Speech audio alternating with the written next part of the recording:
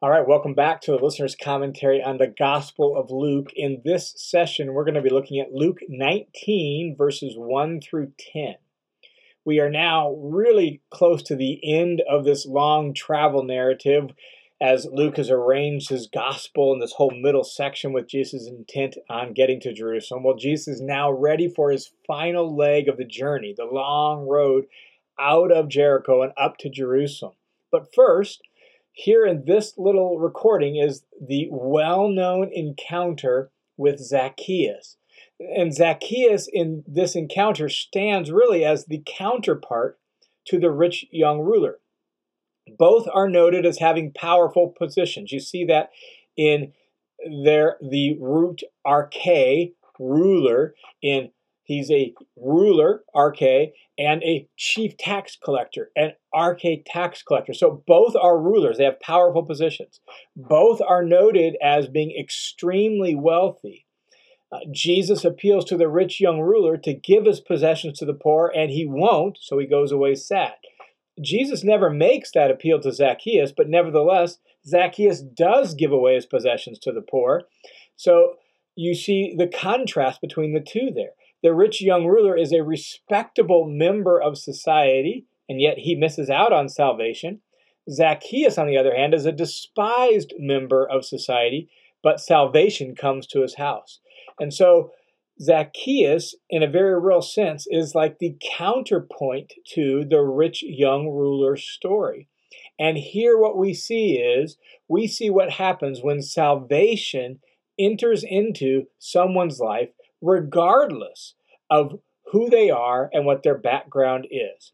And so let's jump in. Luke chapter 19, verse 1 says, Jesus entered Jericho and was passing through. This is the last stop before Jerusalem. And there's a crowd with Jesus. We've learned that in the preceding episode with the blind man whom Jesus healed. So there's a crowd with and around Jesus. That crowd had attracted the blind man's attention in the previous story, and he was healed and saved as a result of his faith in Jesus. Well, that same crowd and the noise that it brings attract Zacchaeus' attention too. And so here's Jesus and this crowd passing through the city of Jericho, and verse 2 says this, there was a man by the name of Zacchaeus. He was a chief tax collector, and he was rich.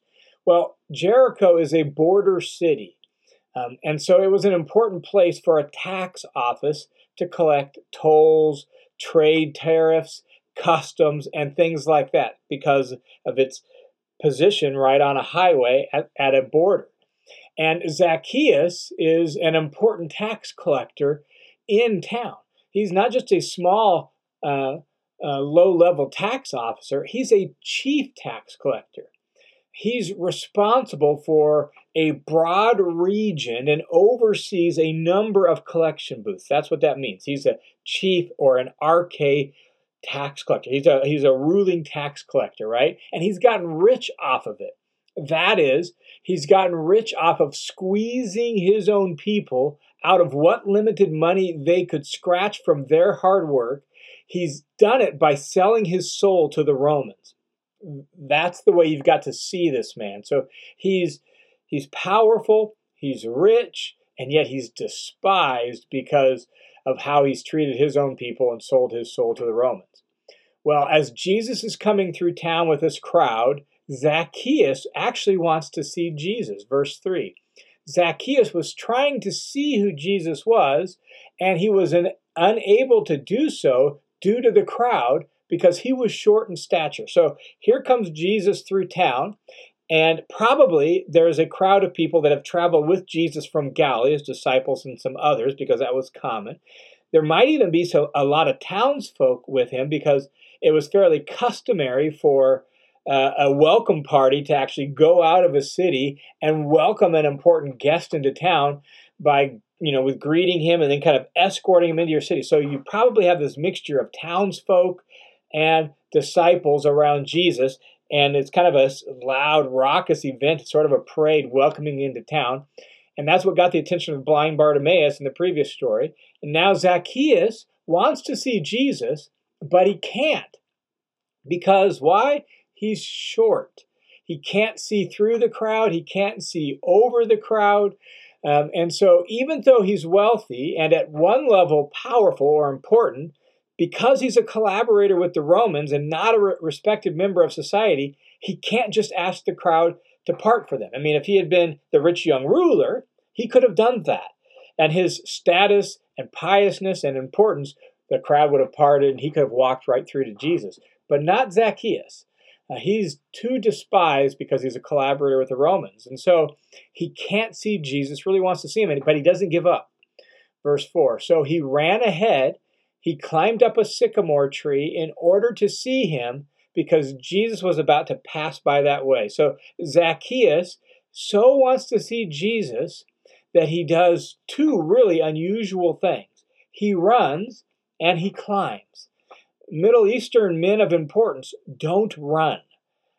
This is not what they do. Their importance is shown by the dignity of their walk. But Zacchaeus is so determined to see Jesus, he knows where he's heading, so he runs ahead of the crowd to where he knows there's a tree, and then he climbs the tree. And that's unusual as well. Like, when was the last time you saw an important businessman climbing a tree in his suit? That just doesn't happen, right? So this is unique as well. So he runs and he climbs because he's so determined to see Jesus. Verse 5, and when Jesus came to that place, so as Jesus approaches this tree, he looked up, saw Zacchaeus, and he said to him, Zacchaeus, hurry and come down, for today I must stay at your house. Like, Jesus knows who he is. Not just knows who he is, Jesus knows his name, and Jesus plans to stay at his house. This is shocking all the way around for Zacchaeus, for the crowd. This is such a surprise. Jesus doesn't rebuke Zacchaeus for collaborating with the Romans. He doesn't rebuke him for draining his people of the money and their land and their livelihood. That's what the crowd would have expected, right? That's what the crowd would have applauded. Jesus would have been a local hero if he had done that, but that's not what he does. He invites himself over to Zacchaeus' house. He knows him by name. He acknowledges him by name, and he says he's going to come and stay at his house today. He's going to eat with him and stay there again. You just don't do this. Like, in their culture, like ate with like. Respectable people stayed with respectable people. You don't do this sort of thing, but not Jesus. Jesus is going to come, and he's going to stay at Zacchaeus' house. Well, Zacchaeus hurries down from the tree, verse 6, comes down and welcomed Jesus joyfully. Like, he extends an invitation. Yes, definitely. You can come and you can stay at my house. And when the people saw this, they all began to complain, saying, he's gone to be the guest of a man who is a sinner. Notice the two very different reactions. Zacchaeus can't believe it. And with joy and excitement, he comes down and he gladly welcomes Jesus to come with him to his house. The crowd, on the other hand, they too can't believe it. They can't believe it because Jesus goes from being a well-respected celebrity given a hero's welcome to somebody who is looked down on and looked with suspicion for his association with a notorious sinner like Zacchaeus. It always amazes me how Jesus is not driven by what the crowds think or expect, but he does what he's going to do because his character is so firmly established. And welcoming Zacchaeus and connecting with Zacchaeus was far more important than continuing a parade through town with people who saw him as a hero. Well, Zacchaeus' response continues on and goes even deeper than just welcoming Jesus. Notice verse 8. But Zacchaeus stopped, so he comes down from the tree, he welcomes Jesus. Presumably they start heading towards Zacchaeus' house. He stops and he says to Jesus, he said to the Lord, behold, Lord, half of my possessions I'm giving to the poor, and if I've extorted anything from anyone, I'm giving back 4 times as much. Notice the fruit of salvation shows up immediately in Zacchaeus' life. He's going to give half of all his wealth to the poor. Jesus hadn't even asked him to do that yet. Who knows if Jesus ever would have, right? But he just voluntarily says, I'm going to take half of all my wealth and I am going to give it to the poor. Not only that, I'm going to pay back anything I've extorted from people 4 times as much. And that 4 times the amount, that exceeds the amount required by Jewish law. The law required the full amount plus 20%. But Zacchaeus goes way beyond that. He's going to give 4 times the amount back if he's extorted anybody. Now, there's some evidence that suggests that 4 times the amount was what the Romans required if somebody was convicted of extortion. So there's a little bit of evidence of that. Maybe that's where the 4 times the number came from Zacchaeus. But it certainly goes well beyond the Jewish amount. And so here's Zacchaeus saying, Lord, I'm actually going to make things right, and I'm going to take care of the poor. I'm going to give back what I've extorted. That's his response. How does Jesus respond to that? Verse 9, Jesus said to him, today salvation has come to this house because he too is a son of Abraham. The fruit of repentance demonstrates that salvation has invaded Zacchaeus' life and his heart and his home. And Jesus acknowledges that this is evidence that salvation has come to Zacchaeus' house. Not only that, Jesus also points out that Zacchaeus is a son of Abraham. That is, he's an heir of the promise made to Abraham.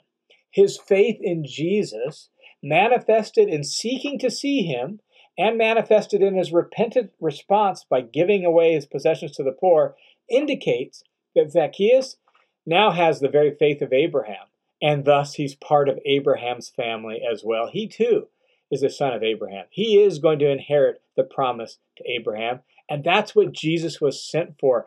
Look at verse 10. For the Son of Man has come to seek and to save that which was lost. And so Jesus acknowledges that Zacchaeus had gone astray, that he was lost, but he's now been found. He's a son of Abraham who has been found. He's demonstrated faith like Abraham's faith. And so now he's going to inherit the blessing and the promise to Abraham, just like all good sons of Abraham. And that's what Jesus' mission is all about. His mission isn't to drive people away. His mission is to welcome lost people home, to help lost people be found.